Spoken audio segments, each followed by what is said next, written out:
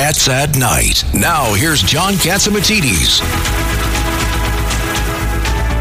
And with that breaking news is John Soloman, investigative reporter extraordinaire of justthenews.com. That's justthenews.com. John Soloman, what do you have for us?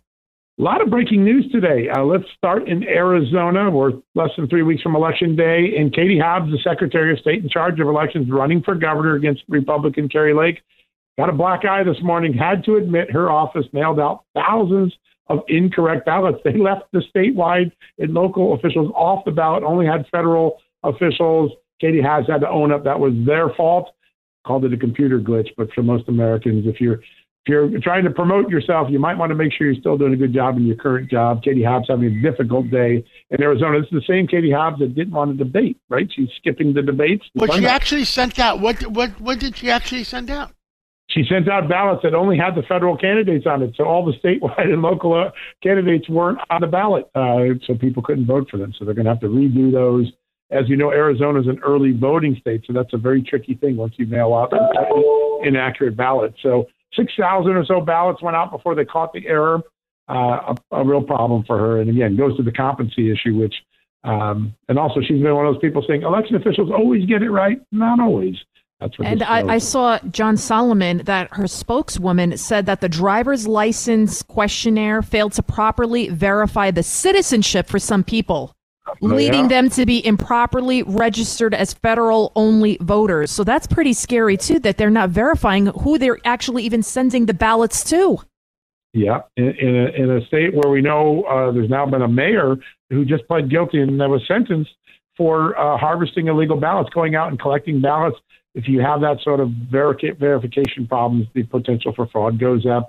This is a competence issue. She's in charge of elections. She's not doing a good job right now by her own acknowledgement. Very big thing. And that race is very tight. That's a very tight race in Arizona.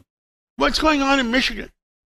Michigan, since the debate about a week or 10 days ago, Republican Tudor Dixon, a first-time political candidate, beginning to move up on Whitmer. A lot of people in the Republican circles believe that race is tightening, as we're seeing in many races that were considered runaways a long time ago. Connecticut Senate races tightening up a little bit. Who would have thought Democrat there would have a problem? But a lot of the races are tightening. Republicans have a lot of momentum, even in races that weren't considered competitive maybe 3-4 months ago.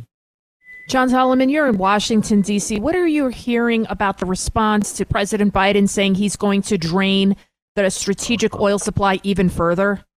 You know, it's a really scary thing because it's at the lowest level in 40 years. You have to go back to the early 80s to be this low. And back in those days, we used a lot less gas and oil. Ronald Reagan was president the last time we had it this low. People are worried that we've drained it so much that if there was a catastrophic event, a major storm, an earthquake, a significant disruption, let's say from a cyber attack in the oil industry, and we know that Iran's been trying to disrupt our oil industry, we might not have enough or below 20 days supply for the country, way below the comfort level that most people have. Everybody's saying it's politics because he's doing it right before an election. Joe Biden came out just a little while ago and said, it's not politics. I'm just trying to make up for some lost oil in the marketplace. Doesn't take any credit for the fact that it's his policies that have created this tight oil market. But a lot of people see politics. Joe Biden trying to push back on that today. And President Biden, John Soloman, he said a short time ago that his administration has not stopped or slowed U.S. oil production. You have talked to a lot of people. That's simply not true. That's exactly not true. I had the president of the U.S. Oil and Gas Association, Tim Stewart, on my show just a couple days ago. He laid out all the different ways that oil supply has been constrained by Biden administration policy, starting with the Trans-Canada Pipeline, made it harder to move oil and gas, then tightening up of leases, and then also the ESG movement, the effort to inject into corporate policies an anti-fossil fuel thing. It's been scaring people out of the oil market. They don't want to fund new oil exploration for fear that it would get roused out. Joe Biden's policies are having a direct effect at tightening up the oil market, and that's according to the industry itself. And another issue that's getting a lot of play, John Soloman, is what Stacey Abrams, she's a candidate for governor of Georgia, she actually said the best way to address inflation is for women to have abortions. I just couldn't believe my ears and my eyes when I saw this interview on MSNBC. A lot of people have begun to study Stacey Abrams, who was a celebrity, new Democrat in 2018, 2020. for what she's been saying. I think she suffered a big blow in credibility just 2 weeks ago. A federal judge appointed by Barack Obama rejected the core argument that made Stacey Abrams the national figure she is. Her argument has been Georgia is the epicenter of a new Jim Crow 2.0 racist voting system because it requires voter ID. A judge appointed by Barack Obama threw out every allegation that her group made in a federal lawsuit after a long trial. That has hurt Stacey Abrams a lot, and I think comments like this now, she seems to be throwing spaghetti on the wall, hoping something sticks, because she's about 8-9 points behind Brian Kemp in what a lot of people thought was going to be a competitive race. The abortion comment today, blowing up on the internet, social media, a lot of people concerned about the judgment she used in making that statement. There's a lot of criticism going out and a lot of studies that the COVID vaccines, the boosters, are killing people. Social media platforms are now attacking the doctors that are trying to tell the truth. That's exactly right. Famous cardiologist who, by the way, early on was one of the biggest boosters for COVID vaccines, saying, let's get them, let's get people ready.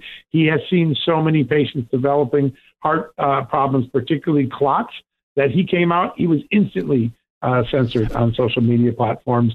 Interesting development in the last 24 hours. I think it was the Moderna CEO. You can check this out online. Moderna CEO came out and said, I don't think people under 50 really necessarily have to get the boosters now. So there is some rethinking, even among some of the biggest advocates for these vaccines. There's just this data that shows heart inflammation among young adults, some growing amounts of clotting in older people, heart problems.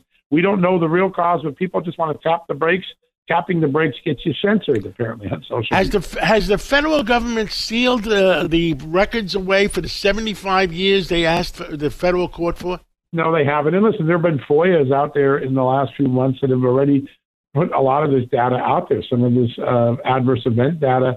So there's still a lot of transparency into this. I think that it's not the data's not getting out, it's that people are interpreting it very differently. The pro-vaccine crowd says this isn't significant. Other people, by the way, often previously pro-vaccine are saying, hey, these are significant trends. Let's not put public health at risk. Let's have an honest debate about it.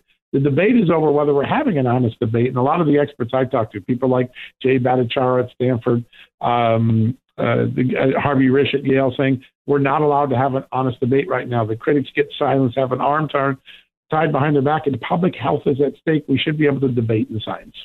Well, thank you so much, John Soloman of justthenews.com. That's justthenews.com for all that breaking news. John Soloman. Thank you so much. Thanks, guys. It's Cats at Night on the Red Apple Podcast Network.